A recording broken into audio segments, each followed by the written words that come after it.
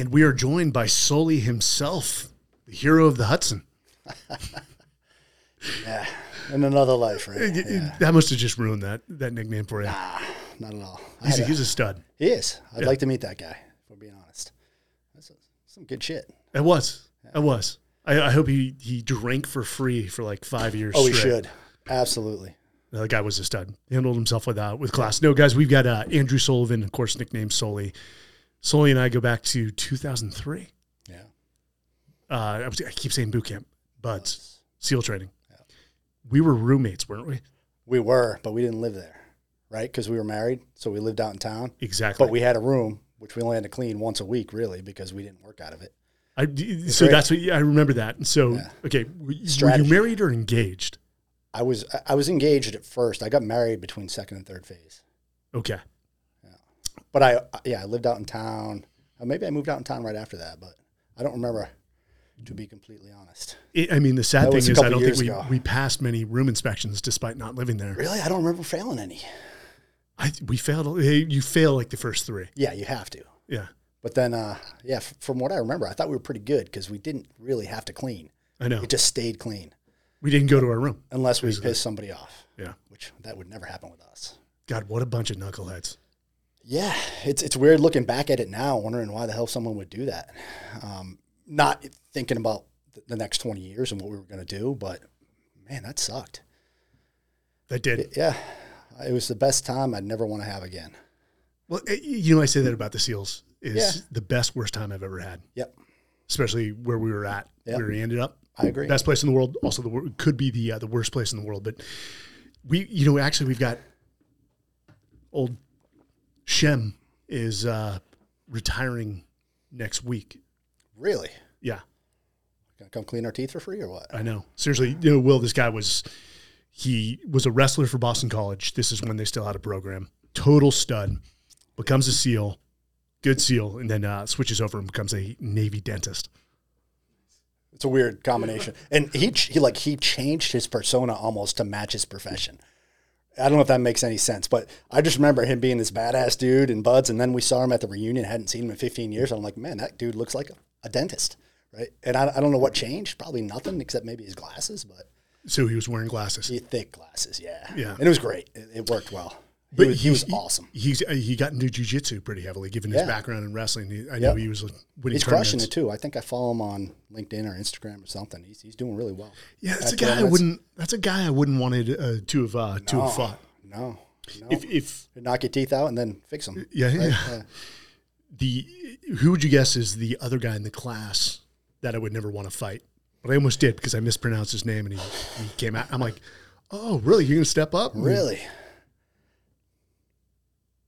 Angry. In our class? Yes, just an angry. Skook he's a badass. But no, I was talking about Czech. Oh, Nick. Yeah, Nick was good. He was a tough kid. I remember one time, because him and a couple of the other guys in that crew, we went to A school together. So we were tight right after boot camp, and we worked out every morning getting ready. And then they were my boys when I got to Buds. That's who I knew. You know who I'm talking about, right? Mm-hmm. One guy in Vegas, the other guy's doing movies. So and I just ran into him as well. Did you? Yeah. Nice. Yeah. We were down, I think it was in IB, and we're just hanging out drinking. They were all underage at the time, so I was the only one who was over 20. They were like my little brothers, and so we just go buy beer and hang out at someone's place. And we're on the balcony and watching the street. We're on the second story down below, and some dude smacks a chick in the street. So we all jump up and start yelling at this dude from the balcony. And he kind of looks at us like, yeah, come on, bring it. And then he just turns around and starts running. And we're all like, yeah, like we scared that guy. Next thing you know, Nick is running after him. Like we're all standing there yelling at the guy. Nick immediately ran downstairs and was chasing the dude down the street. That was just, didn't say a word, didn't talk to him. Just like, nope, not happening. And just ran his ass down. That was Nick. And funny enough, the last image I watched of Nick in near real time was darting for the front door. That's what he did. For the listeners, Nick Czech was a SEAL Tier 1 operator, was killed in action on a hostage rescue, which is these missions are rare. You've actually been on some. I know we won't go into that. in which they did rescue the American doctor. I think it was Joseph Dillip or Dillip Joseph was his name. Ed Byers was awarded the Medal of Honor. Nick was awarded the Navy Cross, which is our second highest award for valor. But he left everyone in the dust. He was the first one into the room, and unfortunately he chose the wrong wall. There's an enemy combatant on the other wall that shot and killed Nick. But when everyone was watching that, and they saw one guy who was just, everyone's like, oh, it's Nick. Yep. Everyone knew. All action, no talk, right? Yeah. As opposed to most people, all talk, no action. Which is common. Yeah. Common these. But we, for people, we had a lot of that in the SEAL teams. A lot of guys ran their mouths. Yeah. Had very little credibility. When push came to shove, though, especially, as we moved on in our career, it was all action. A lot of action, right? So a lot, but also given the place where you're at, you didn't stick around if you were correct. If you didn't have credibility. What was the hardest part of Buds for you? I thought Buds was easy, man. What are you talking about? No, I'm kidding. Man, it was just because I was a little older. I mean, you were too, right? But it was doing it every day, over and over. Yeah, the monotony. It's. I don't think there's any one physical evolution that was difficult that couldn't be done. It was just waking up and having to go do another 2-mile ocean swim, or having to do another run, or having to do another O course, just over and over, and knowing you're going to be cold, knowing you're going to be wet. And if you stop for 1 second to think about how much longer you have to do it, like that is where the pain is. If you just take it day by day, it's not that bad. Anybody can get through it that has the drive and the motivation to want to do what's on the other end of Buds, right? And that was my mindset. So I hurt, no doubt about it. Just, it's funny, 20 to 22 is the perfect age. Once you get over 22, your body, for that kind of punishment, it's different. How old are you? Right now? Yeah. I'm 27.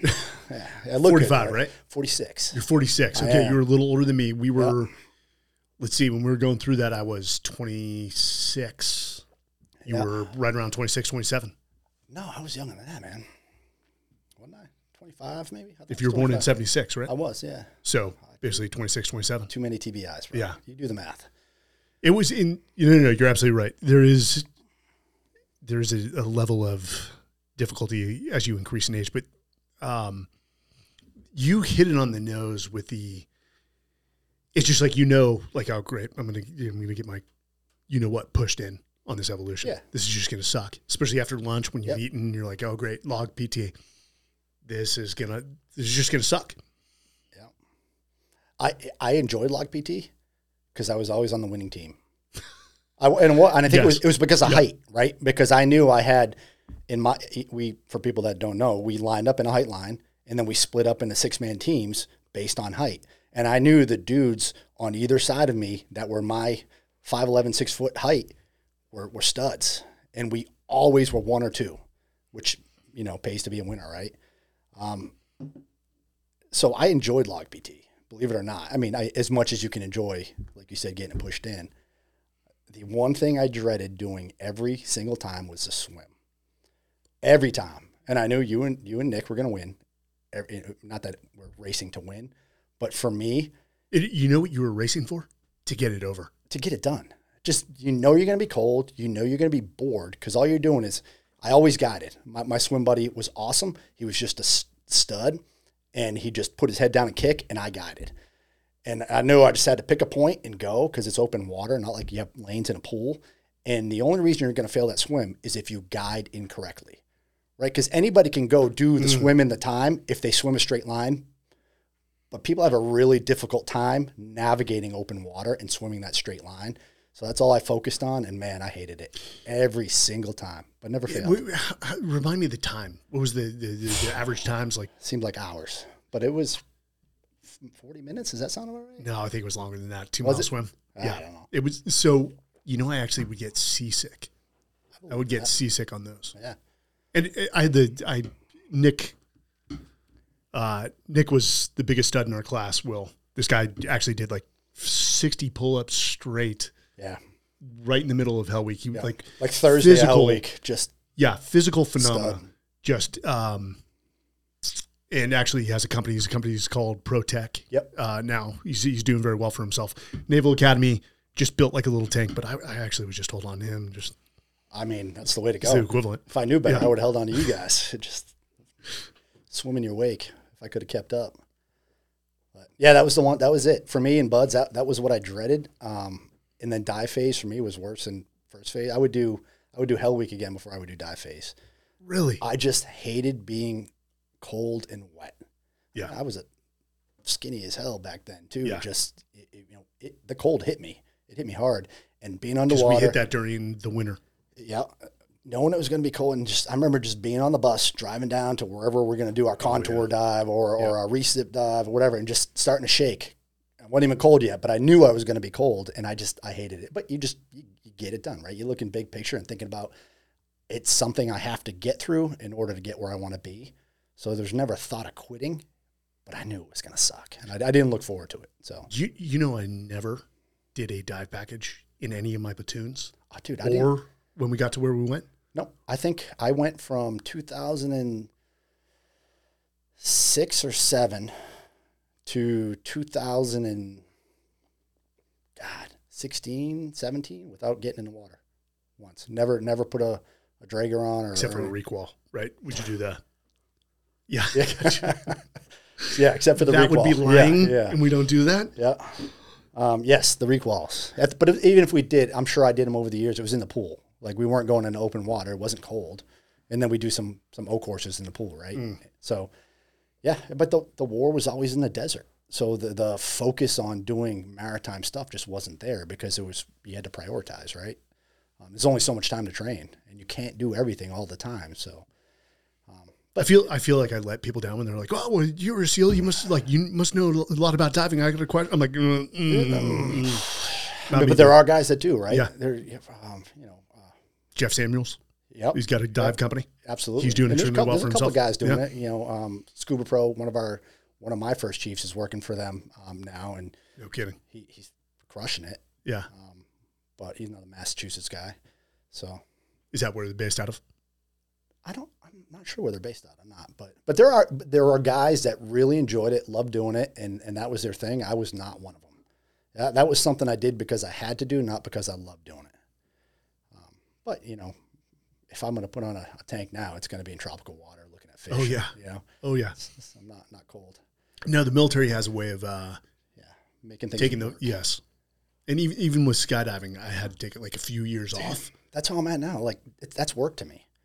I don't go jump for fun. I enjoyed jumping up to a point, and then I became the guy that, all right, I'll come and do my work jumps, and then I'll be on the golf course, right? Yeah. I'm not sticking around to jump for fun. And it just doing it over and over. And you've already had X amount of surgeries and injuries and all this, and it's like one bad jump could end your career.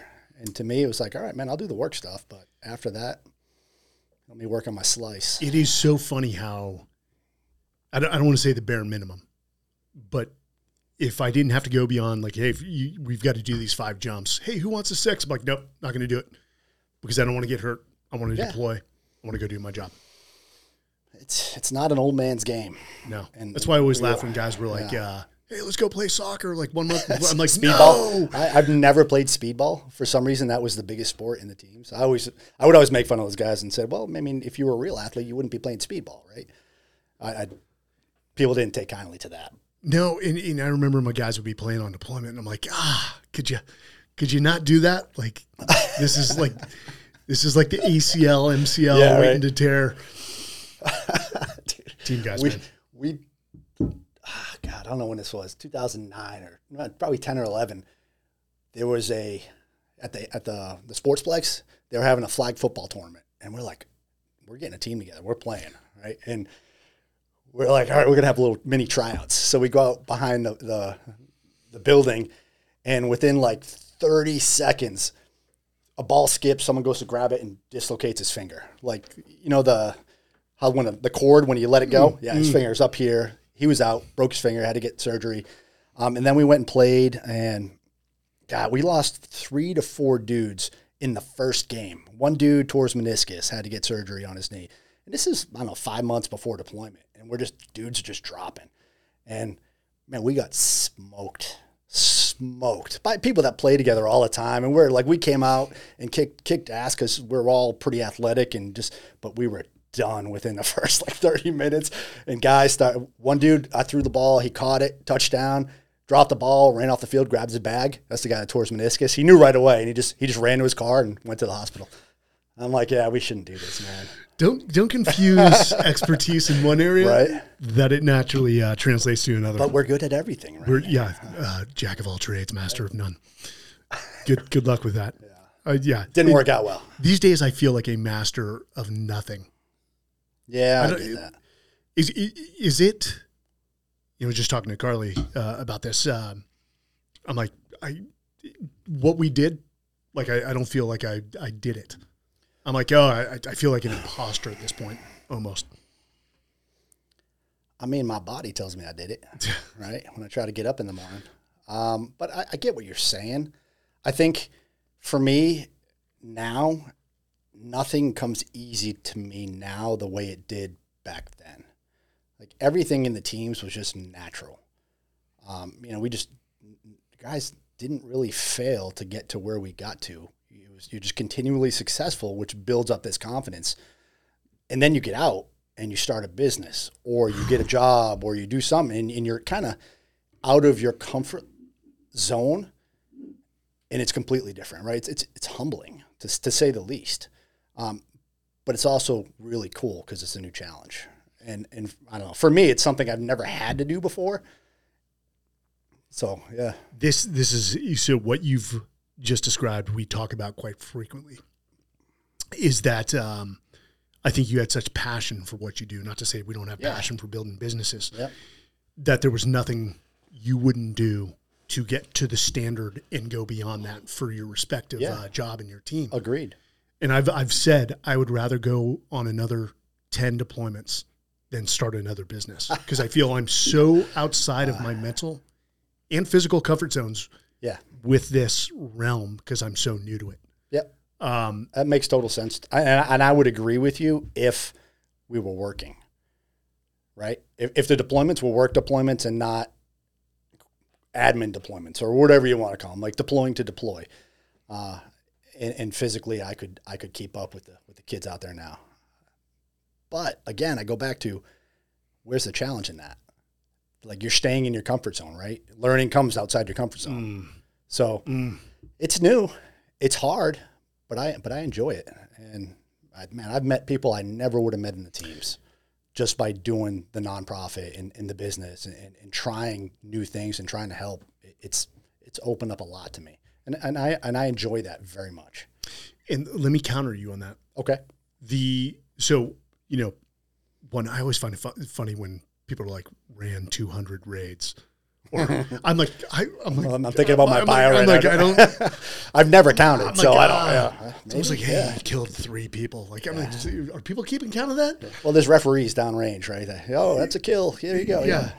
But the difficulty was because you became so good at raids because you guys were running those nightly, if not 2 a night, is when a new problem set came in front of you, guys would try to fight the last war. And they try to take that template of what worked in this country and then all of a sudden throw it on this template. And then things go wrong and you're like, damn it. Yeah. We try to apply the same template to a completely different and we got caught. We got caught on that multiple times. No, I agree. I mean, that's where deliberate clearance came from, right? Like trying to do what they did in Vietnam when Iraq started. Because we went through buds taught by dudes from Vietnam era tactics, right?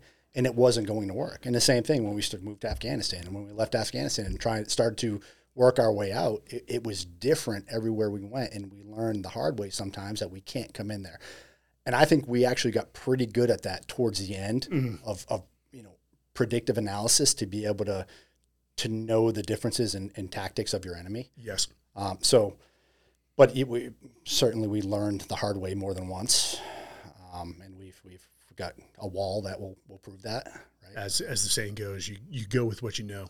Yeah, and it's usually, I remember the best piece of advice, and I won't mention his name, but had been there a long time. And They had tasked like 3 officers to come up with a plan, of course, which is doomed from the start, and then we brief it in front of a bunch of Master Chiefs. And he said in his Southern accent, he's like, and he just said that and simply left the room. And we fucking hated him at the time. We're like, screw that guy. But he's like, don't confuse your enthusiasm with your capability, and walked out the room. Mm-hmm. And we're like, did he just throw an insult at us? Like, yeah, but he was also giving you a cautionary tale. Right. Knowing his past, they had a bad incident, and he was simply saying, look at your plan again. Yep. Be realistic. Who is the best leader in buds that stood? I'm not talking about students. There's always, because again, we wrote the book, The Talent War. Yeah. I talked about how some of the instructors are some of the best dudes you'll ever meet, and you're like, dude, I want to be just like that guy. Who's the instructor that stood out to you during all that time? There were a couple. Yeah. Man, I remember. I don't want to be throwing names out, but third phase had the mustache. Gotcha. You know what I'm talking about? Yeah. I liked the way that he treated us like men, like team guys. We weren't even team guys yet, but he had high expectations. If you didn't perform, he'd let you know. I never heard him yell one time, but you felt bad if you messed up, right? So he just had a way of kind of, he was an example to me. I always remembered him throughout my career, and I don't think I ever saw him again. I never worked with him. I know he went to one of the agencies afterwards. I never saw him overseas, but man, I carried some of his stuff. Isn't it amazing for how small the SEAL teams are? Sometimes your world's apart, because there are a lot of dudes from our buds class that I never saw again. Yeah, but that old. Well, if you show up to reunions, I know, man.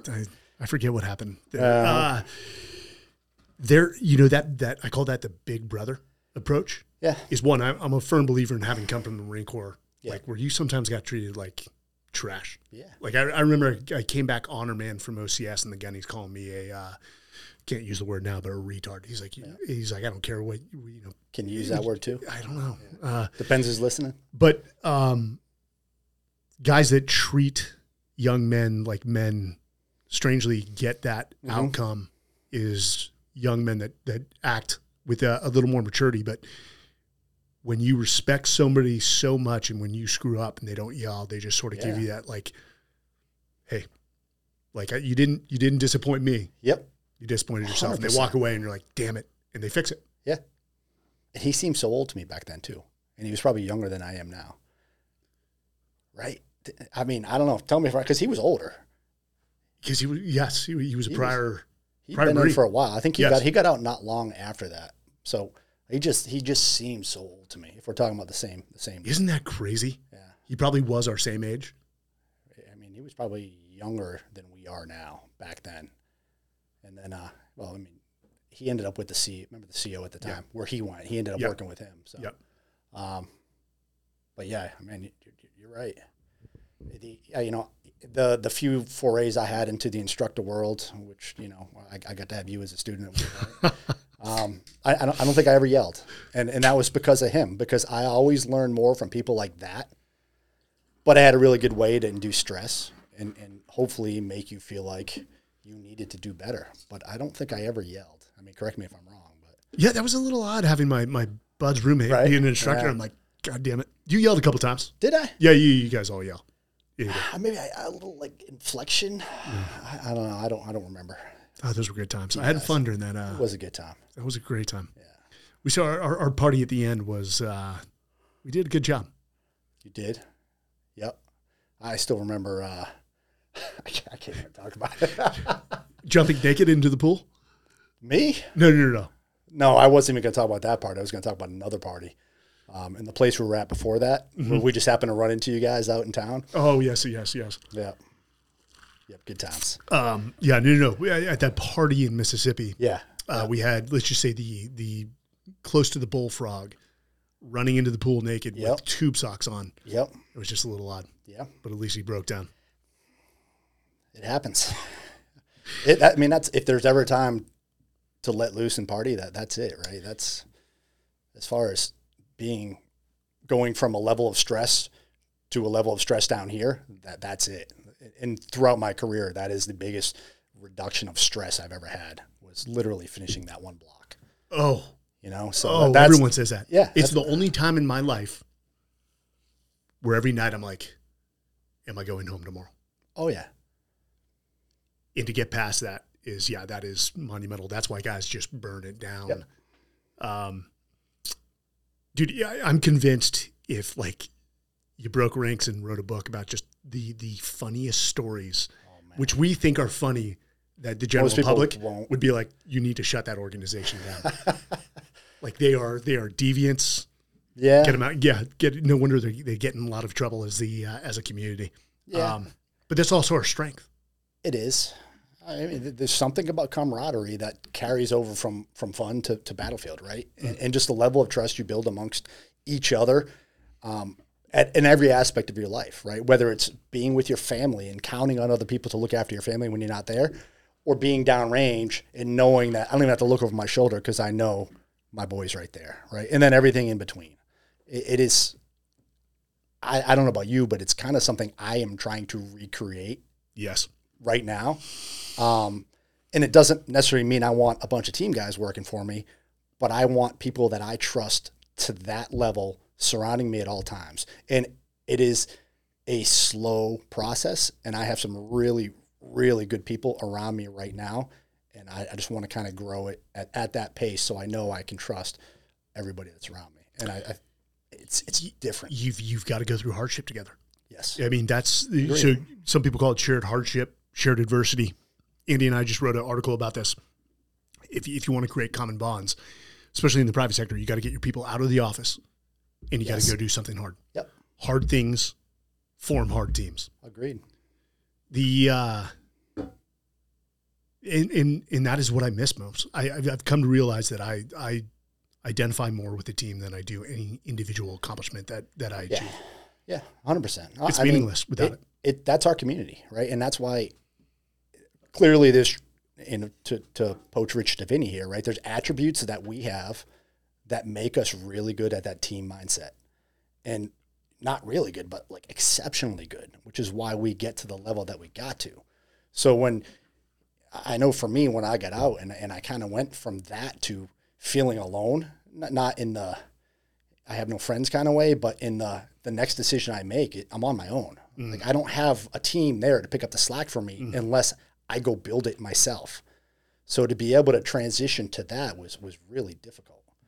It took a while, and probably still going through it. 100%. In a lot of ways. And I feel like I will always be going through it because I know I'm not going to war ever again, right? And I'm never going to have a bunch of team guys around me, but that doesn't mean I can't be surrounded by really good people with great attributes that do high-performing stuff on a regular basis.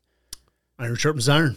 True. I do also realize that I was not as courageous as I thought because I'm like, when I think about it, I'm like, yeah, there's a lot of things I wouldn't do without a team. Like, so really go off by yourself and do that and be like, I need a swim buddy. Dude, and we'll talk about this later, I'm sure, but like, I train cops now, and we're asking a single police officer with no training to run into a building where someone is shooting, right? And you just had someone who spent how many years in the teams to the highest level just said, man, I wouldn't want to do that by myself, and you have more training than anybody in the world. And then when that person fails, we want to throw them in jail. Right? It's absolutely mind-boggling and insulting to me that is the way that our leadership thinks about law enforcement right now and isn't doing anything to help them. Yeah, we are going to dive into this because this is an area that, quite frankly, I thank cops and I say, hey, thank you for protecting my family when I was over there. Bottom line, like you probably had a harder job than we do. Yeah, bottom line, totally. We're like, even if we screw up, we're heroes. Yep. You guys, no, you screw up, you're not criminals. nowadays. Yeah, it's crazy, but it's man. So Johnny Kim. Yeah, and for the listeners, Johnny Kim is Dr. Johnny Kim, SEAL, Harvard doctor. Astronaut. Dr. Sealstronaut. And now he's a naval aviator. And I noticed, did he move his wings up here and his trident down here? I don't think he has any room left. I mean, did you ever think in Buds that this guy is going to be like in a percentage of human beings across generations that will be held up as an example for all Americans? I'm so glad he is because he is such a good role model for our community in a time that we've had guys on both ends of the spectrum in the limelight, right? So I don't think I never saw that. We knew he was smart, right? We knew he was good. He was a high performer, West Coast guy. So you got to deploy with him probably more than I did, but I always heard good things. I always heard he was performing really well as a medic, and then he went to Harvard. And I'm like, man, good for you. Like, what a culmination to your career, right? Yeah. And then he's like, well, I don't know if I want to be a doctor. I kind of want to be an astronaut. Okay. And now he's an astronaut. It's like, what are you going to do next? And he's not even he's 5 years younger than me, I think. Like, he's done more in his half lifetime than most people will do in 3 lifetimes, right? Yeah. So, but it couldn't be a better person to be in that position, because clearly the dude works hard to do what he does. And I mean, he's still in the Navy too, which is what blows my mind. So, man, good on him. Humble. You will rarely ever meet people Yes. that are more humble than he is. So uncomfortable with where he's at. Yes. Just from my perception, seeing him and we did the reunion and he was there, and he actually got to speak to our centennial class. That's awesome. Which was really cool. And then we're at the bar afterwards. Good speech? Yeah, he's great. He's very comfortable up there, spoke well. And I mean, it's Dr. Sealstronaut, right? There's nothing he can say that people won't resonate with somebody, right? And when we go to a little after party that the class had, and man, the guy was like it was like a boy band. He was a celebrity, and he was so uncomfortable with it, but he didn't say no to anybody. Anybody that came up and asked him a question, he answered, talked to them, and was so nice. And that's just who he is. Yeah. And he's a shirt off the back, humble kind of guy. And man, I wish him the best. He better go to space. And the world will put him on a pedestal. To you and I, we'll just be like, shut up, Johnny. Do you remember we had the dude in our class that was a cheerleader? He was like, yes. Do you remember, it was second phase, because I remember being out there doing our little dive inspection, and Johnny was one of the, if not the smallest guy in the class, tried to hold Johnny up in with the one hand. One hand. Yeah, man. I will always have that in my mind, that picture. Oh man. Whew. I will tell you, Johnny came in as a walking example of cheers, man. Just don't pass judgment. You Yes. have no clue. No clue.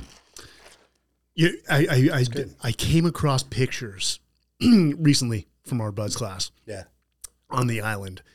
And there's one picture that just needs to be, like, let's just say I have a appendage coming out of my head during skits when I was making fun of an instructor, which not even the instructors liked. Oh, he hated me after that. Exactly like this. Yeah. And no. He was our proctor too, wasn't he? He was not our proctor, but he was just talk about, like, I'd love to say, hey, we put our best in charge of training. He was definitely. Yeah, you get a mix for sure. Yeah, you do. But man, some of my best memories of you are doing skits in Buds. I remember doing them. Did we do them at the end of every phase? I think we did, because you got to roast. It's your opportunity to roast the instructors. Remember we had the swim off, because one of the students, he ended up getting rolled because he had to get his hip replaced, but he raced one of the instructors and beat him with a bad hip, and I think we pretended to be Christopher Reeves. Like, they brought me in on a spine board. I remember this. Yeah. I think that was second phase. Yeah. I think it was second phase. And and then selection. I think you guys did a skit on me with I don't know if it was your class or the class after, but like, because I have the tattoo here, so they called me a Care Bear, and I'm doing like the Care Bear stare. It's not as funny when you're not the guy. He's got a Boston Red Sox B directly under his. Wait, you mean everybody doesn't have that? No, not everyone has that. What are you laughing at over there? That's not funny. He's got a long horns tattoo under his. I got that. What's up? Hook 'em horns. I shouldn't talk. I've got some. I had that before I joined the Navy. I remember. Yeah. Oh, I knew. It didn't go well. The instructors do that. They knew it. They saw it right away. Yeah. You were definitely, that was a bullseye for. I was sober when I got that tattoo. No, I was not. I think I was like 18 in West Virginia watching a football game. Never have, as a man, do you ever get comfortable being close to like half naked men all the freaking time? Yeah, like Buds. Well, there's some stuff we don't want to talk about that happens. It's absolutely mind-boggling the things you'll do when you're that cold, without shame. And I do it again, and I'm not afraid to admit it. I remember, you bringing up Nick, we were in SEER school. It was one of the coldest nights. We weren't even wet. Basically, it was a line. One guy came behind, sort of bear hug. The next guy came behind him. It was just a line. It's called a boat crew, isn't it? Is it a boat crew? I don't know what we call it. That's literally how we slept. It was holding on to each other for body warmth. So, Bud, you go to SEAL Team 2, 2 Iraq deployments. Yep. During the height of the war. Yep. Yeah, but they were just okay. We had the PSD mission for the first one. It was just one of those things. Fortunately, we had some really good dudes to work with, and on the leadership side, like I don't know, I would say the majority of that platoon ended up screening positive and going right. So and going to the next level. Jason Workman was there. Yep. Absolute stud. One of my best friends. And God, he was a beast, dude. Jesus, that's what we called him. Jesus. He couldn't do any wrong. He was a beast. Yeah. And again, Jason Workman was killed on Extortion 17, so that's what using the name. But so we made the most of the deployment. We actually trained a lot on deployment to get just to get better. And obviously we had some senior leadership that came over from the command to teach us stuff that we never would have learned otherwise. So I look back at that times in 2 ways, right? Disappointed because we didn't do more downrange, but also thankful that I had some great leadership and was able to soak it all in and learn. And it was an experience nonetheless, but it wasn't what I was looking for. I mean, after that second pump, man, I was done. I'm like, it's not what I want. I'm going to get out, and I didn't know what I was going to do, but I mean, I was on the fence, and really it was because of the lack of action. Just because a lot of policy stuff. It's weird. It was so hard to work, and you wouldn't think that because there was a lot of work going on. It just wasn't us. Well, there's a few things there. I got really good advice from a Marine Staff Sergeant when I enlisted in the Marine Corps, and he said, "Hey, just nothing will meet your expectation." Yeah. And I didn't appreciate that at the time. And I'm like, well, whatever this guy's talking about. But I mean, when people sell special operations, what do you see in the movies? Yeah. It's kinetic gunfights. Yep. That's what you envision. And then all of a sudden you're guarding Iraqi diplomats. Yeah. Running around with plain clothes and vice president and president of another country. Right. But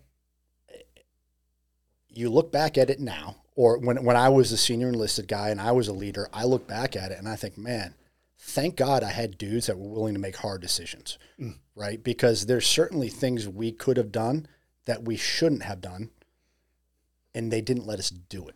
But as a young guy who comes under the premise of let's go get it on, let's go get in the gunfight. Hey, we're not doing anything. We're going to push the envelope just because we want to do anything. And like the list is long of how many dudes we've lost for that exact reason. Just because we're willing to let stuff slide because we haven't worked enough or at all, that we're going to take risks that we normally wouldn't take just to get work. And I was in that camp too, So let's not mince words here. I was in a group that is known for doing that, and we took the first, let's say, 3 casualties. Yeah. One of which was in our buds class. Yep. Ryan Joe. Yep. That is the hardest dude I've ever met. Oh. Right? The shit that he put up with just because he was like a bigger guy. And that he had no quit in him. We were telling him to quit. Ever.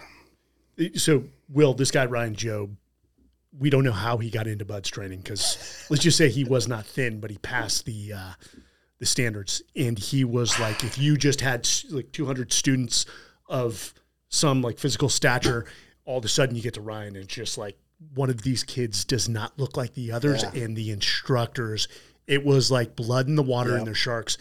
He underwent more punishment than any other student. And in a way, the instructors, okay, we're impressionable, turned the students against him in not in a overly aggressive way, to where other people were saying, "Hey, Ryan, just quit because we're actually getting beaten for you now." We would, that's the point. Like we would take heavies just because of him, not because he did anything wrong, because he didn't look like a team guy, right? And you have those, and we know who those instructors were, that specifically one that just had it out for him every time he saw him. And he failed every run, every swim, every evolution. I mean, he eventually passed in the limits, but he didn't go the easy way. He went the hard way. But this dude wouldn't have quit. You could put him through 3 hell weeks, he wouldn't have quit. I ended up actually apologizing to him on our first deployment. That's awesome. And I said, hey, man, I owe you an apology. Yep. Wasn't always supportive during buds. He said, he's like, it's okay, man. Everyone discounted me. It was like water under the bridge. I'm like, thanks, man. Nicest guy ever, too. Yeah. He really, it's funny what you see now versus what you see when you were in the situation are two completely different things. And I look back at some of the guys that I thought were just absolute studs and don't know whatever happened to them, right? And then some of the guys are like, they're all performers because they made it through, but it was weird seeing who really went on to be super successful and who didn't, or went on to be successful in something else, right? It was just different perspective. What was interesting to me, and one you talked about, you had people from the command. We didn't on the West Coast. But we had the opportunity to go train with them. Yep.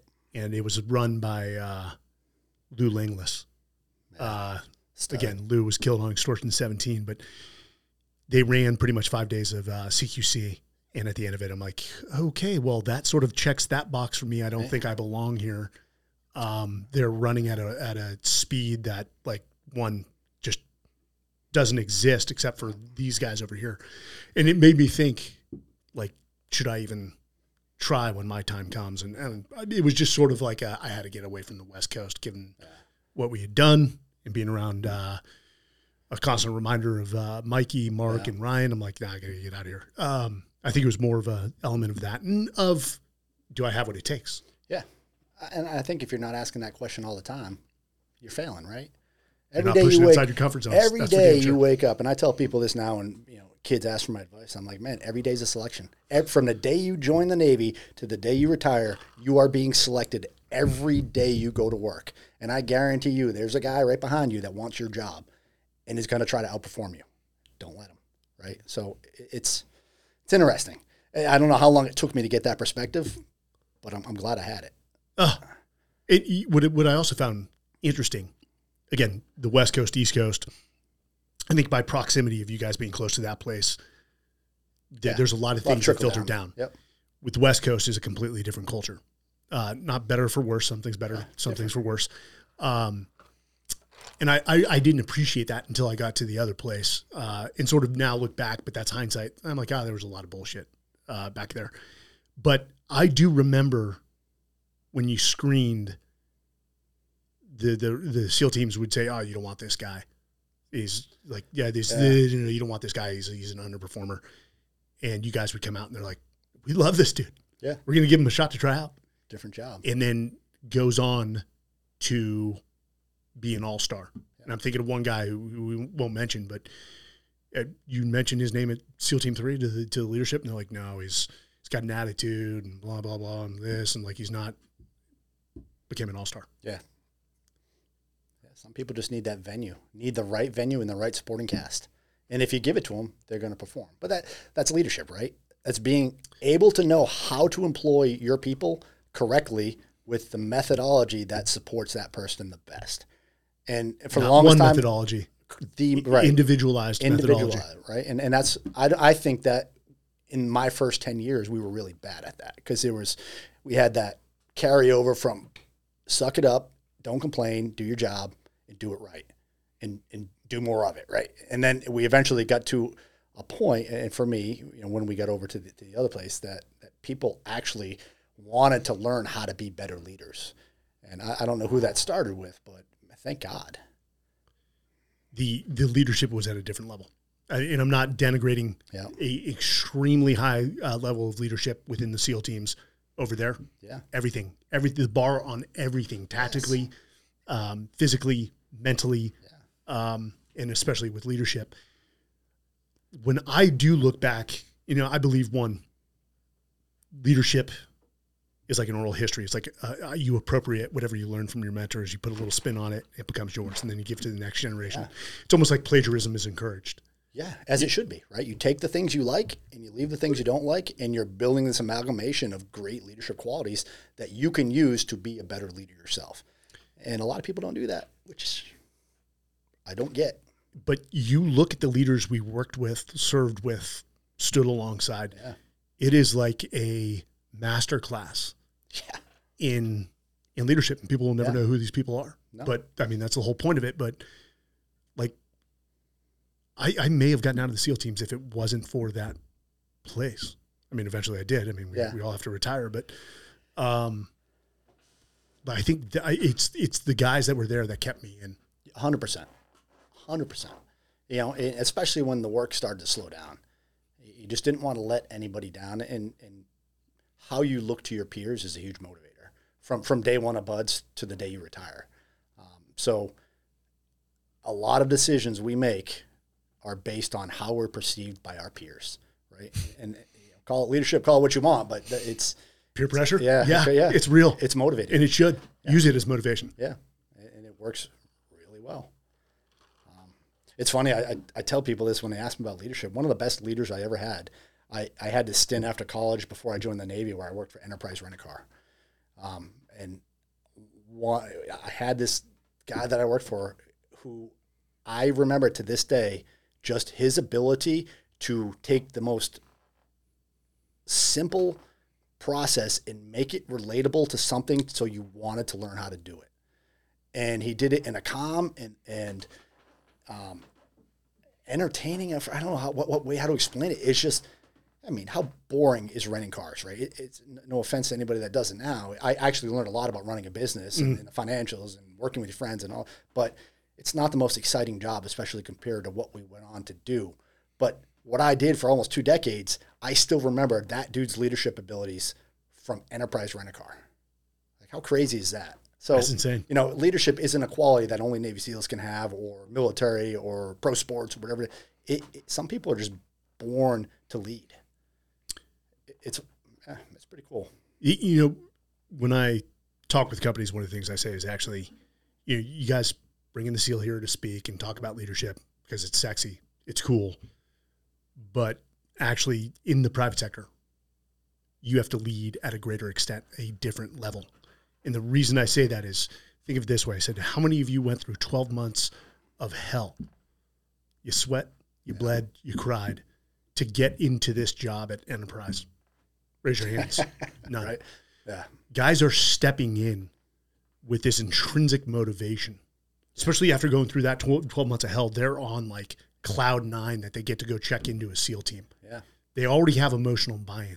They've earned their way in, and it doesn't stop there.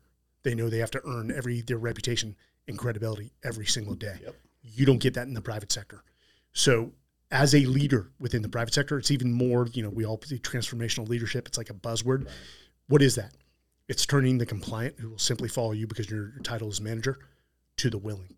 As you just said with this guy from Enterprise, he taught it in a way that made you want to learn, that got you excited to. He got me to buy in.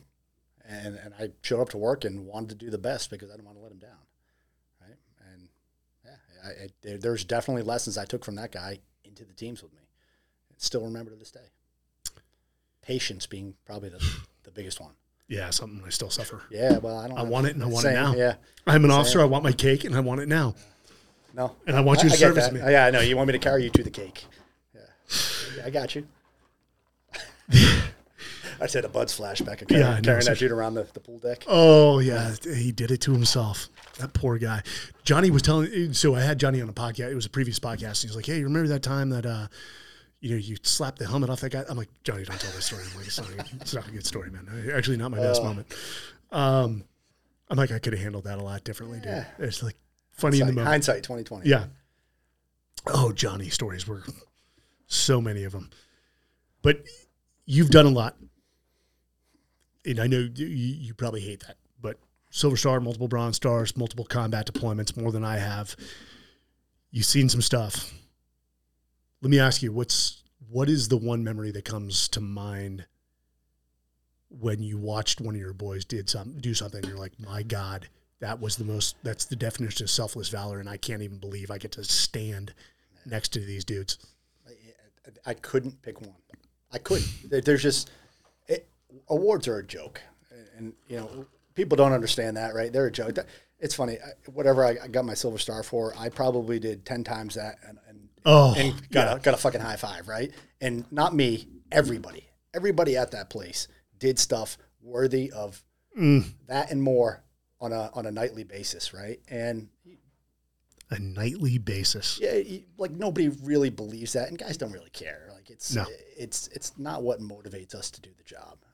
So there were absolutely times, especially when you get to more of a leadership role where you're kind of overseeing and watching, where I'd be like, damn, I can't believe he just did that. And you start to think, would I have done that? And then it's like, all right, get your head back in the game and start. And it's impressive. And I think I have a better appreciation for it now, looking back at what we did, than I did when I was in it, because it was just work. And I don't mean that to downplay what we did, and I don't mean that as disrespect to anybody. You don't take time to contextualize when you're in it. At the time when you're in it, like, this is my job, and I'm passionate about it, and I want to be the best I can, but you don't think, nothing about what we did was heroic at the time. And I look back at it, and if somebody did some of the stuff that we did back then, it'd be like, damn, man. When it's normalized, as you just said, on a nightly basis, it becomes the expectation, not sort of the exception. And it's certainly earlier on in my time at the command, the stuff that we did, because we worked so much, towards the end, you could never even do it. Like, you would never use that few people to do that type of mission. And we did it every day. And now it's like, just to go out, you got to plan for fucking 2 weeks. It's crazy. Some of the stories you guys would come back and tell. Yeah. My only response would be like, Jesus H. Yeah. I mean, like, are you guys kidding me? Yeah. And I was happy living off your guys' stories and not being there. I mean, just like wildly proud. It goes both ways, man. You know how it is. Like, when you do your turnovers and when you see the guys that you don't see them forever, and then you want to hear what they did and they want to hear what you did. And it's motivation, right? Because you want your peers to respect you. And we always did, because we were always working. We actually, we turned over with you. Yeah. We over there. And you guys had a guys. hell of a deployment. We had a couple of good ones. That was 2010. You guys had It didn't end well, but it was good. Yeah. It was a good one. That happens. Yeah. When you're in that game, that happens. Yep. Whether self-inflicted or not. But yeah. But no, I mean, and that's a story that, I dread that coming out. You learn so much from it, though. But it's one thing to talk about it in the group, right? Yes. I will never talk about missions. Like, good. That's just me. And I know people do, but I will, to newer guys, younger guys, I'll talk about this stuff, because they have to know, they have to learn.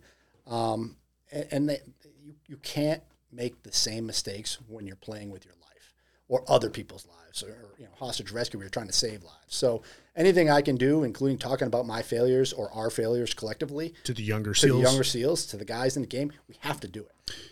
In the most powerful stories are, let me tell you about the time we massively screwed up. Yeah. Like 100%. Self-inflicted, we screwed up, guys. Yeah. Listen to what I'm saying. Like, if you're tired, stand up, listen to what I'm about to give you, because I wish the generation before us, because there was a big gap. I mean, Gulf War vets were not all that common. Yeah.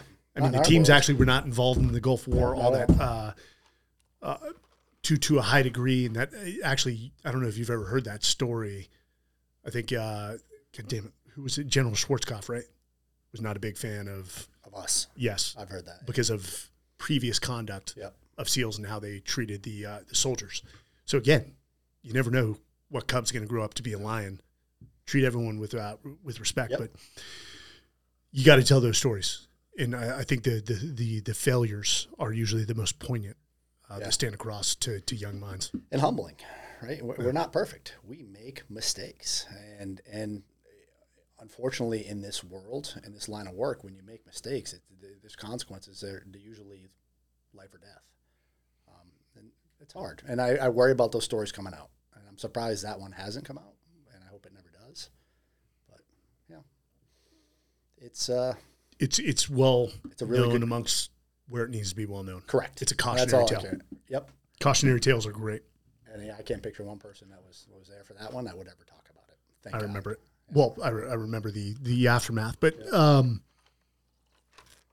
best leader at that level. Who was it? Who stands out? Again, can't name them. So many. Yeah, and there's certainly not names I would ever talk about, but I'm sure you and I probably have similar experiences with those people. Day one when I got there, and just the guys that brought me in, and you have a fear of the unknown because you don't really know what's going to happen, and then you get there, and it's like, all right, here we go. You're in the loop. You're part of the team. That's it.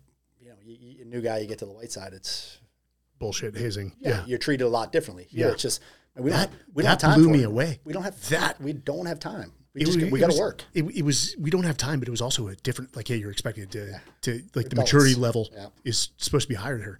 I tell that. Yep. And it, like, even when I checked into recon, it was like, in your dress uniform, go to the top of the hill. Like, I don't have money to pay for a new one. I'm going to stand this out. Don't care. Go do it. The amount of bullshit. Naturally as an officer, you have those mentors who are officers, and they were damn good officers over there. But man, the senior enlisted, the guys who were there for forever, just even the middle enlisted, it was a different level. It's funny. You ask who the best leader was. I can point out the worst leaders. They stood out way more to me because everybody was a great leader in their own way. When someone was not good, it like you said, turd in the punch bowl. They stood out so much more, and everybody knew it, except seemingly up the chain, right? Because they tend to pull those people up as they go, which is very ironic. But people are like, well, there's a level of bureaucracy, 100%, much like there's organizational drama or politics, whatever you want to call it. Anywhere you go, that is life, just on a different level. Yeah. Right? I've come and again, you don't contextualize while you're going through it. You just don't have the time. It's like, oh, deployed. Hey, guess what? You're like week back. You guys are going to skydive. Is the greatest learning for me was actually what I call peer mentorship. Yeah. I mean, not the hierarchical, here's my senior enlisted, I'm a team leader, he mentors me. Yeah, that happens. Same with officers. But it was watching Kelly just destroy everyone on pistol. Yeah. And just not the fact that he's destroying everyone on pistol, it's just you're watching this process as he does it. Or so-and-so is just so good at developing relationships. You're like, bro, you're like, again, a master class in like relationship development. Well, here's what I do and blah, blah, blah, blah, blah. And I learned so much from the boys. I felt like I gave little in return. I don't believe that. It's just everybody is a savant in their own way. That's over there, right? And everybody has their thing. And it's just recognizing it and being good at it. But that's why we work so well as a team, which we talked about earlier, right? Is because we're able to take guys with these ridiculously different backgrounds and sets of expertise and put them together for a strategy or a mission that's given to us, right? It's textbook. It is actually really, really cool. So Rich, and I think he got this from Stephen Kotler, they call it dynamic subordination, where that, you want to call it the power alpha, whatever, it rotates. So officers usually aren't making any calls. They've got their lane, and I was proud to own that lane with the radio and assets. What do you guys need? Yeah, up and out. But where a junior guy who was a breacher all of a sudden is like, looks at you, who may be his team leader, like, go stand over there, 15 feet. I got this. We follow him until that switches back to you, and then maybe to the troop chief, and everyone knows when to be like, oh, my time to lead. Now to multiply. I don't like the term follower. I'm like, be a multiplier. My time to be the leader. I'm passing that to a guy who has more experience in this realm or better situational awareness. How well the guys were doing that, and you saw no bickering or anything like, hey, I outrank you, which never came up. We were all first name basis. Yeah. And where credibility knows no rank. Agreed. Everybody's got a job, and you got to do it, right? And if you can't do it, and if you can't do it, you shouldn't be there. Yeah. Hopefully, you're not. And we have a good way of laterally moving people, which was probably our biggest weakness. But for the most part, people knew their role and they performed exceptionally, and that's what made us good. Understatement. You eventually had to leave. Yeah. And in fact, when I left, he was the last place out. I was at his apartment. Yeah, you were living with me for a hot I was minute. living for him because I was going through a divorce. Squatting. I think you were squatting. I was squatting. Yeah. I squatted in a lot of places. I squatted at your place more than others. But I remember I wasn't supposed to leave until like April 1st, and it was March 30th, and I'm sitting there with my orders. But you all... I'm like, hey, bro, I'm going to go. I was dying to get to Austin, and then the rest is just a black hole for 2 years until I met Jordan. But when you had to leave, one, you're doing what you've only known for close to 20 years. How hard of a decision was that? I mean, and you know this, you feel like you're letting people down, right? And you also feel like, well, if I leave, how are they going to do this without me? You know, because we just have this overinflated ego, like, and then the train just zips away, and you're like, well, okay. Actually started to go faster. Right, yeah. Damn it. So it absolutely a hard decision. I kind of had that, you know, I finished my team leader, and I had that couple months where I was doing something else, and then COVID, and then it became nobody was going to work, and it just kind of became this natural progression. You were still active during COVID? Yeah. No kidding. And then, you know, so I don't know, the last 6 or 7 months of my time in, we weren't even going to work anyway. So my off ramp started before I even got out, and I didn't have a plan necessarily. I knew, obviously, I knew I was okay with retirement, so I didn't feel like I needed to have a really solid plan because I knew I was financially stable regardless, and I didn't want to do the first thing that I wanted to be selective with what I did. So it was difficult going through it. It was difficult because I felt pressure to figure out what I wanted to do. Right.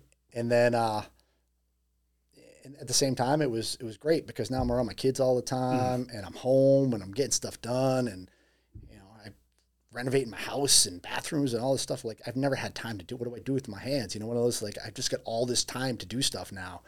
And then watching the boys go work, and it's like, how are they doing that without me? Like, there's no way. They need my leadership. Like, they need me there. And realizing, I think the first time they went out the door was my first realization that, okay, everything's going to be fine. Yeah. I'm done. I'm going to go do something else. And then I started doing some of the contracting stuff just to buy some time. And then I started my own company, and then I started my nonprofit and all that. And you know, I just try to bring what I brought to the teams into that. And I try to surround myself with good people. So it was an experience. It was a year and a half of did I do the right thing? You know, physically, could I have kept doing it? I don't know. But you know, my favorite analogy is, you know, I think I told you this the other day, is I miss the clowns, but I don't miss the circus, right? I miss the boys, but I don't miss the job, if that makes any sense. And because at the end of the day, you're a pawn. You're a high level pawn, right? And you work for, you know, who was it? I think the Polish said it to the SEALs during the ground war for pushing into Iraq, because the Polish Grom were like getting it on. Yep. And our guys were held back after, was it the Al-Fa Peninsula? And they said, "Oh man, you guys are lions led by dogs." And I'm not referring to the, like, SEAL high command. No, I talking about the politicians that you know would get in the way when you see a group. You know, this actually was like, it was my sword in the sand moment. Got to deploy right when the ISIS thing kicked off. Mm-hmm. We were in Erbil, and God damn it, not the Yazidi people. I think maybe it was the Yazidi people were on a mountain getting just massacred. Yeah. And we're like, hey, can we do something? Get us in there, like anything. No. And it was just like, okay, I think I'm done. But I mean, when did you come to the conclusion of like, hey, well, one, I know you love law enforcement. You were always like, you bled Boston. And I know you were always tight with those guys. Still do, yeah. You're like, hey, there's a deficiency. These guys, and let's be honest, I was just talking with a Louisville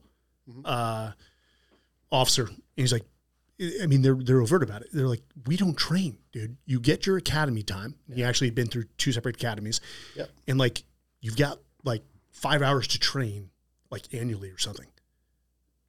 Yeah, I think 40 hours of in-service is like the per year? Per year. 40 hours a year in-service training is kind of the standard for for patrol officers, not SWAT. SWAT is obviously dependent on the city.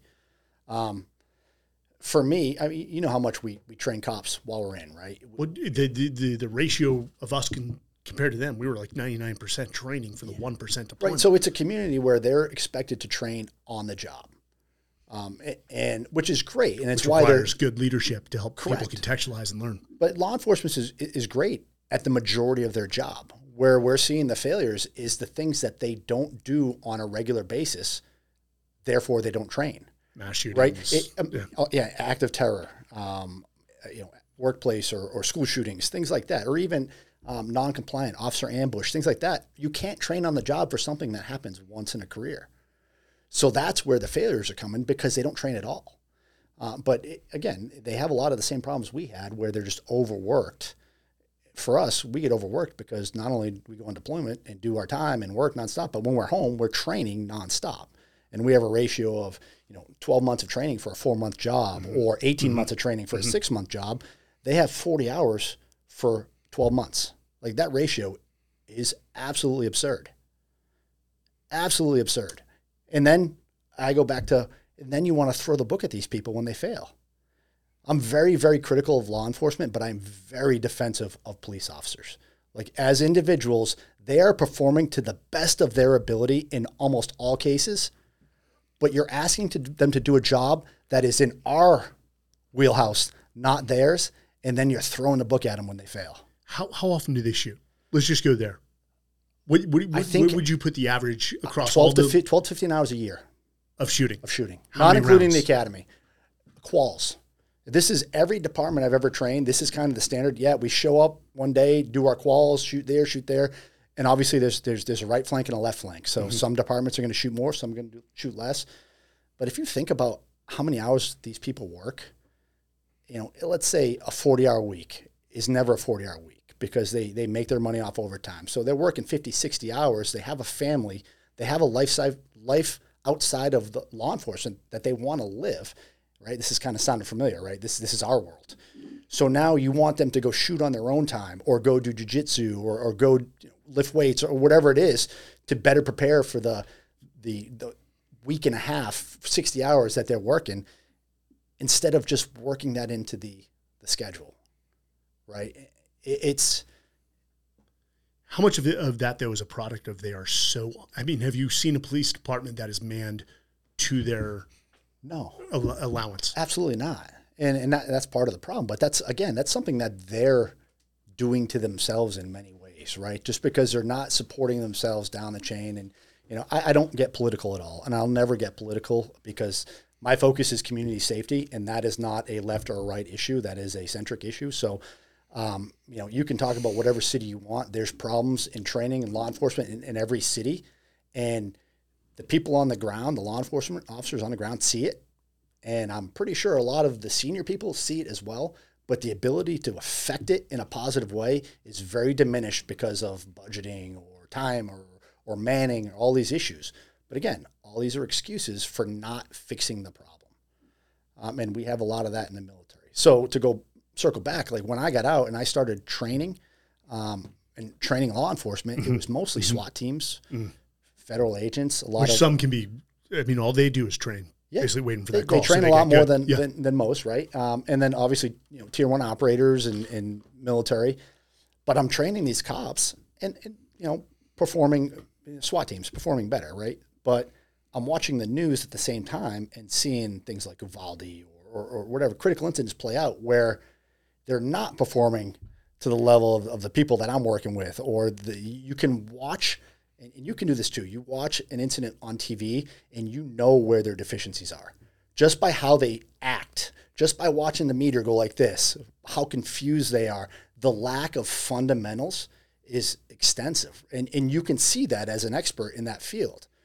And you know that is happening not because there's, a negative intent, but because they aren't prepared to be at that level of stress and have a weapon. And a lot of times they revert to the things that they do, which is that 10 to 15 hours a year of shooting, because they've never worked on tactics that will help them better de-escalate the situation. And not to say that that still won't end up in a shooting, right? Mm-hmm. Because at the end of the day, the person with the gun has the final say on whether or not they escalate that situation, not the cop. So it just, something needs to change. I'm an advocate for how we train officers differently. It needs to change. You can't train for 40 hours a year and expect to fix some of the problems we're seeing in the world right now, in the country. It doesn't happen. So is the correct answer starting in the academy? I think changing the curriculum? Yeah, so the 40 hours we're talking. Massive problem, dude.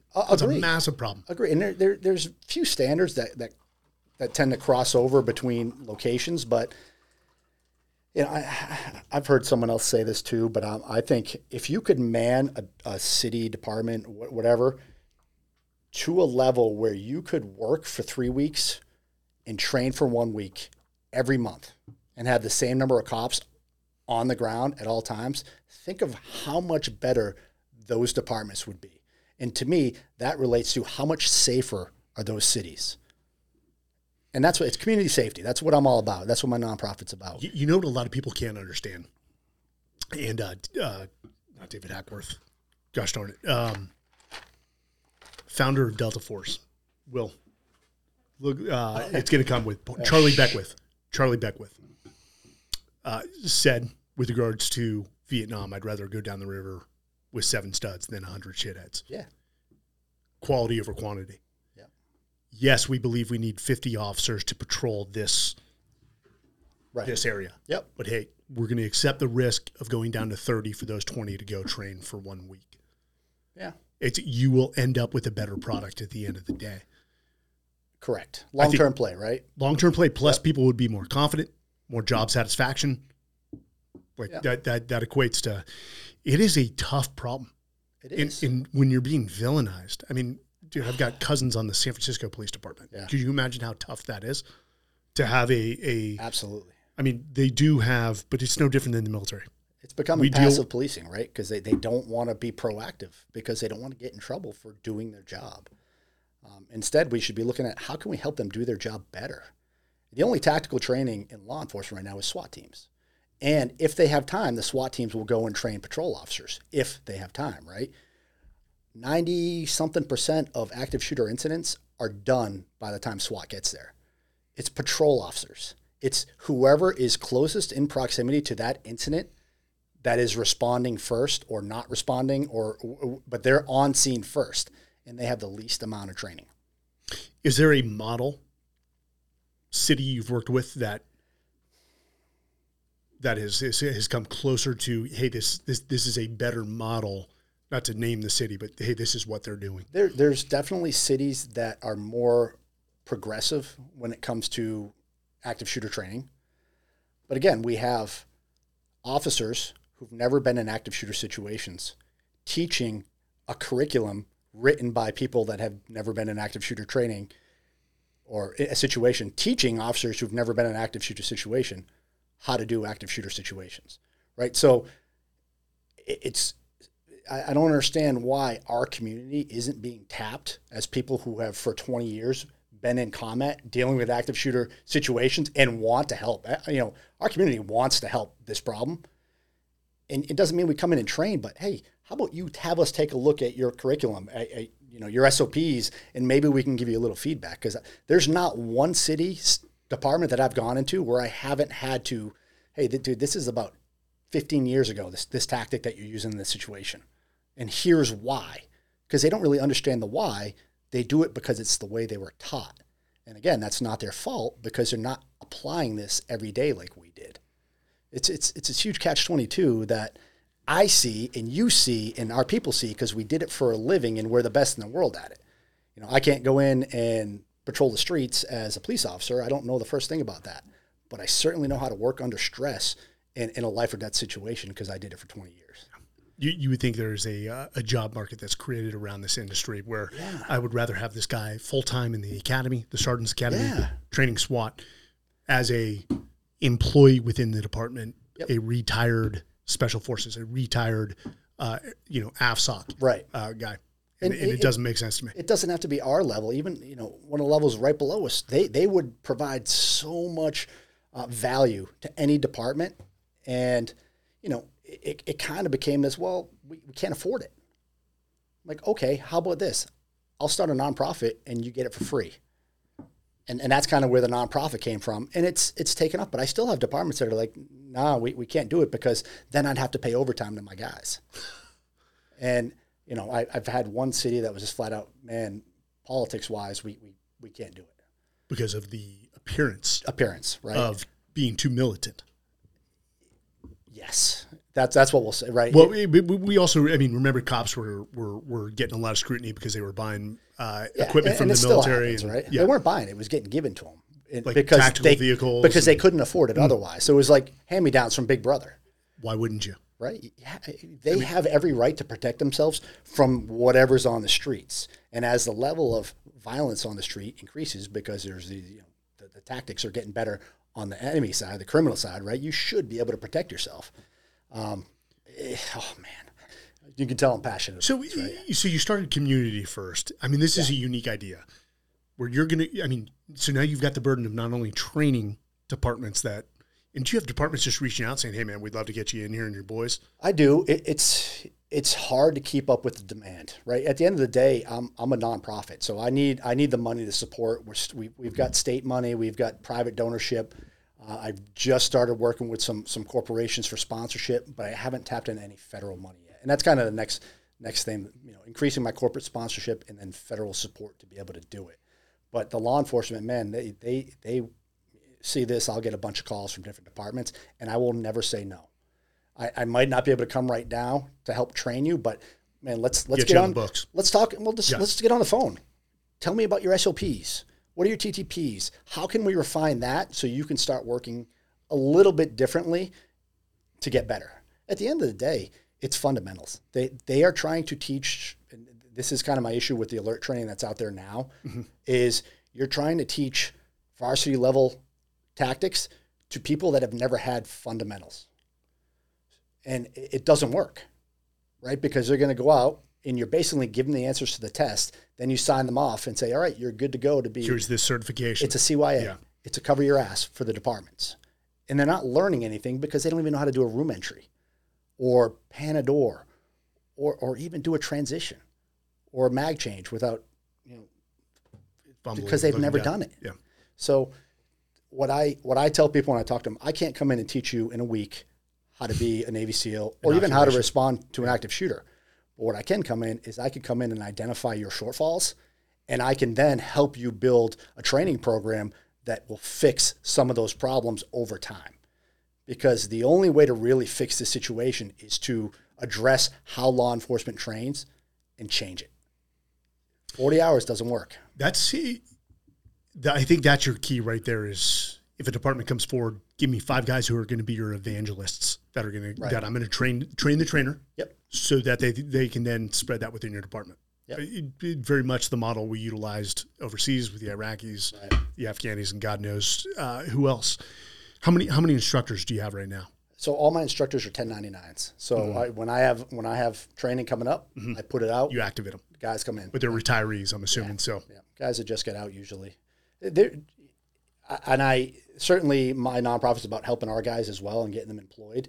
And if you think about, and I'm sure you went through this too, the year and a half after you got out where you didn't know, it's nice to have some residual money, right? To be able to do things. I still don't know, dude. First off, I still don't know. I'm 5 years out, and I'm still figuring this out. I mean, I feel like you're doing okay.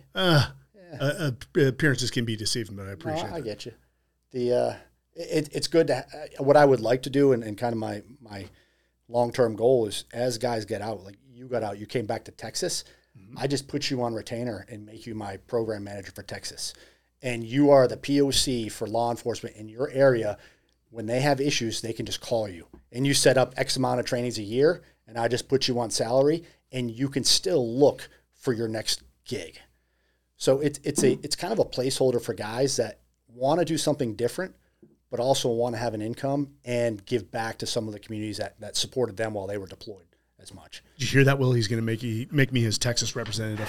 Yes. The officer. Like, how do we clear this room? You get some enlisted guys. This room needs to be cleared.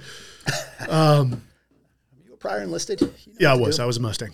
Yeah, I did well. I did well during my tutelage under you. Instruction is what you It was great. And it was a product of I'm not the biggest, dullest tool in the shed. I mean, the how did you arrive at that model though? That's, I mean, I'm sure you talk to a lot of people. You're like, hey, how do I do this? I want to do good. There's no way I'm going to fund this. Yep. So I obviously I've always stayed close with Boston PD, and one of my partners is Paul Fitzgerald, who's a retired superintendent of BPD. If you ever did any training in Boston, you would have met this guy. Like, he was our POC up there. So I reached out to him, like, what do you think? And I wanted to start small, and I thought, well, why don't we start with Massachusetts? It's my hometown. I have a great relationship with the PD up there, and I have a lot of good friends up there that were willing to support. And I felt like if I could pull this off in Massachusetts, right, a very liberal state, and get support and money from the state, I can take this model and do it anywhere.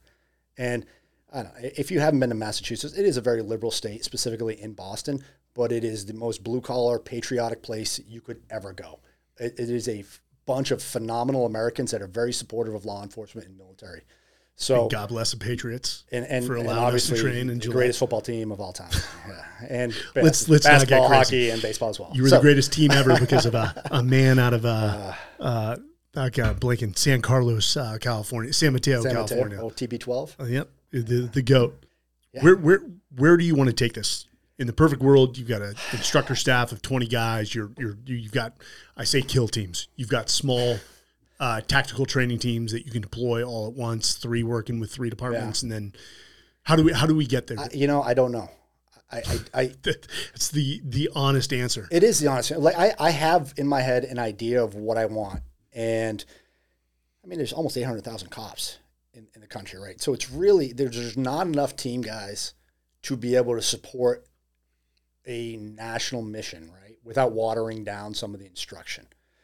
However, I think we can get to the point where we can incorporate other levels of soft operator to be able to do something on a larger scale.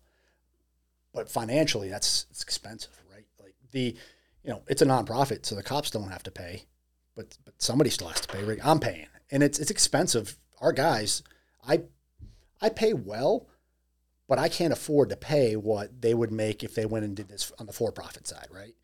So I'm kind of relying a little bit of patriotism and in the guys, which is easy to find for the short term. My goal is to regionalize this. I'd love to have my own facilities in areas around the country to start bringing law enforcement to me and be able to do, like, I have a fake school, a fake office building where they can come in and do the training there. And another thing, cops don't intermingle well. Like, you watch it in a marathon bombing in Boston, right? The first thing they did was like, well, who's in charge? How do we do this with different departments in different cities? Guys that you've been a cop in city A, you've been a cop in city B, and you've never talked or worked together. And now you have an incident, a terrorist attack in both cities, and you don't know how to integrate.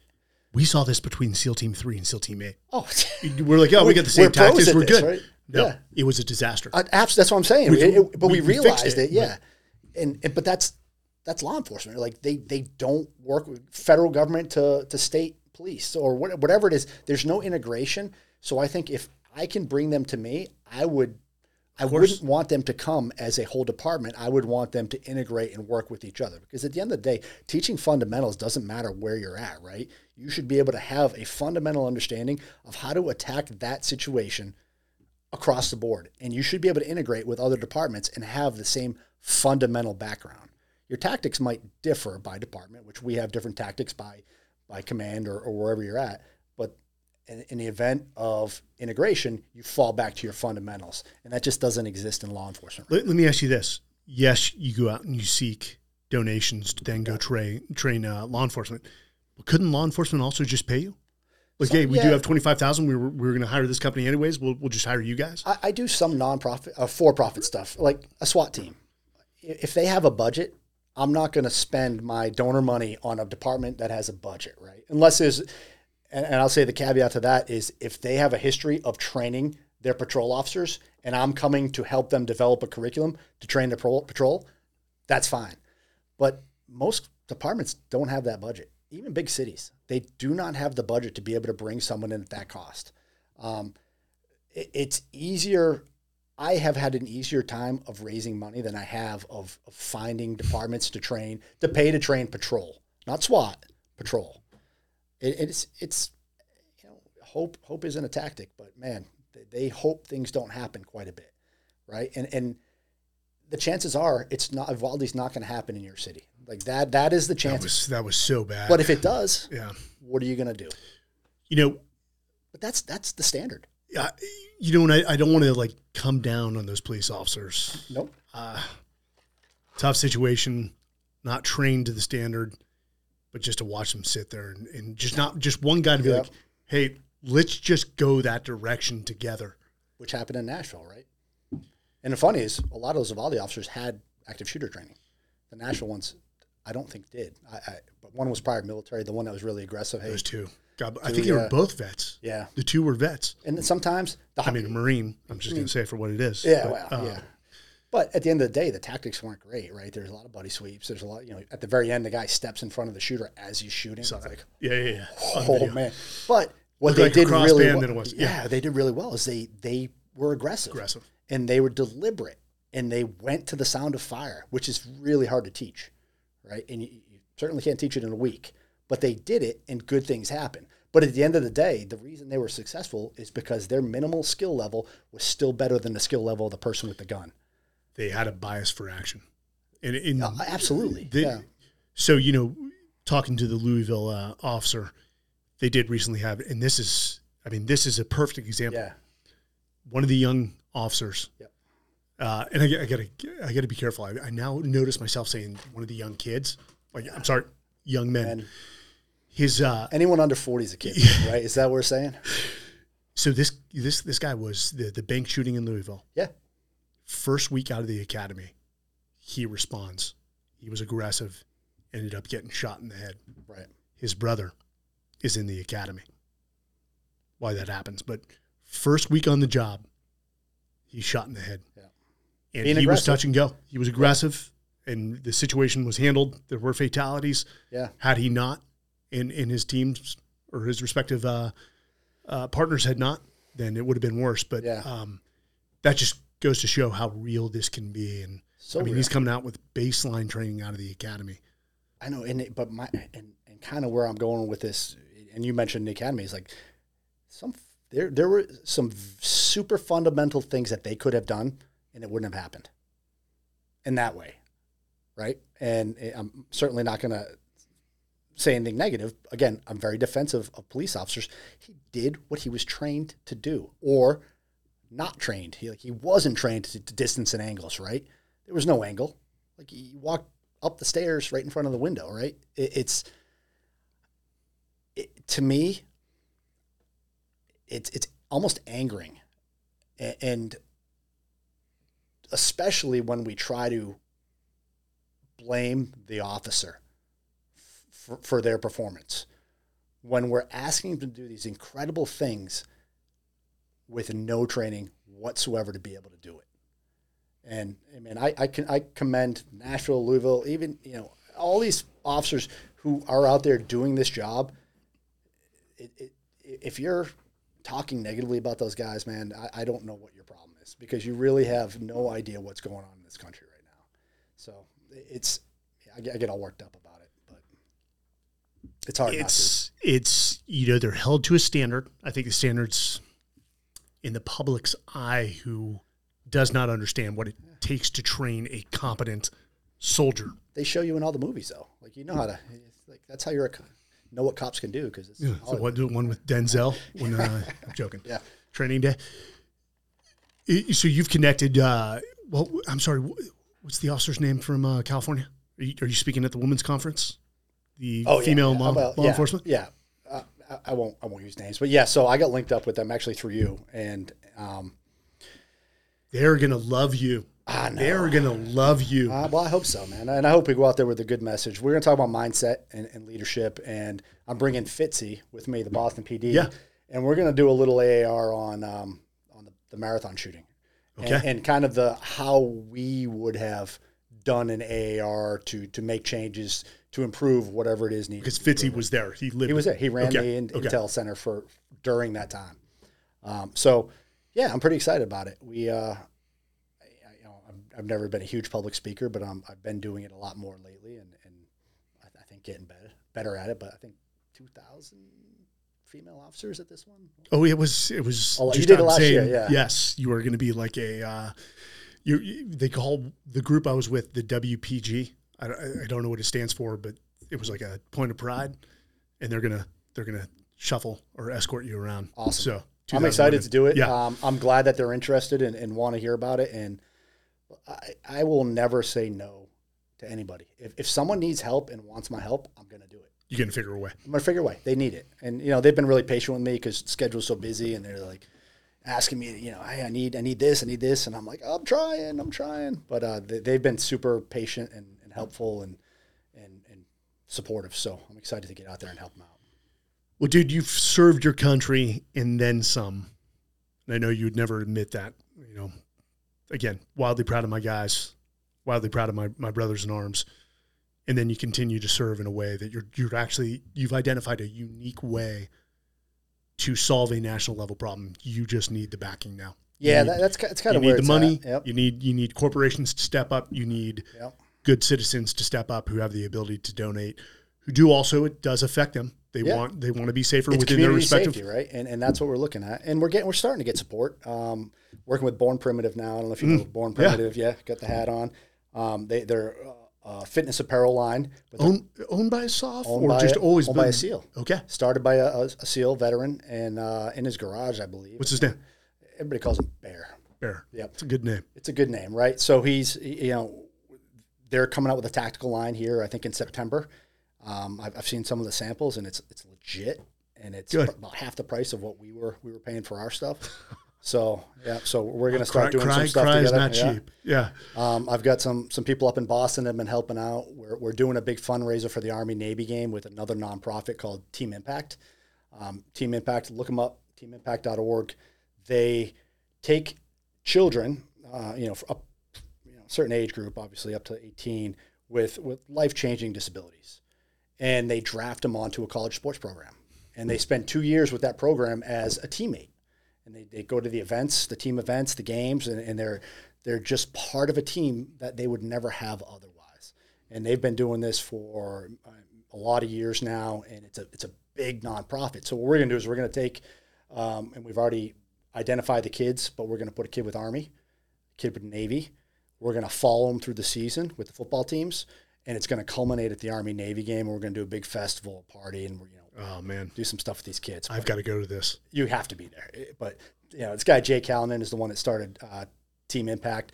True patriot. He has done so much to support our SOF community and the SEAL community.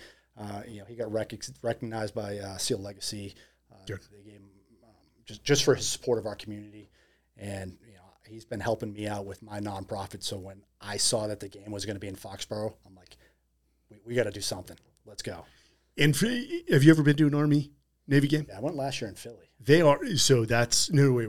I went in Baltimore.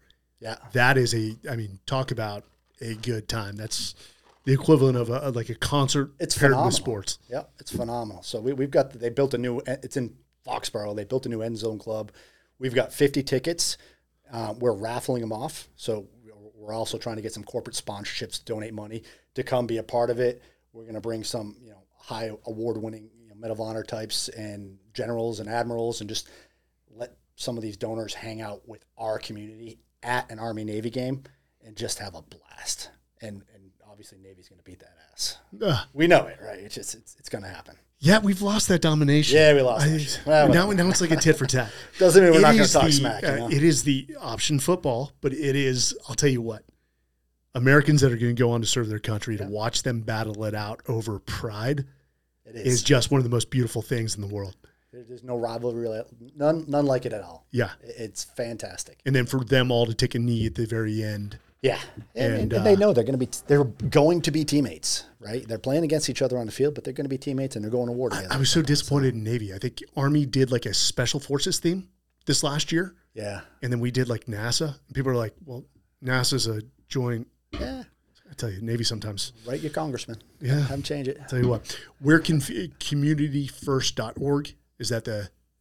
Where can people find you? Yeah. C1p.org. C1p.org. Simple. Even I can remember that. .org. That's it. We'll put the links in. Yeah, please. Hey, guys, if you're law enforcement, please contact Give me a Sully. holler. You can reach out to me on the website if you're interested in anything sponsorship-wise.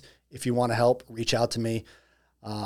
Send me an email on the site. But, yeah, absolutely. If you want to host a fundraiser in your town to fund some training, or if you just want to sponsor training in your area because you want your police department to get the best training, hit me up.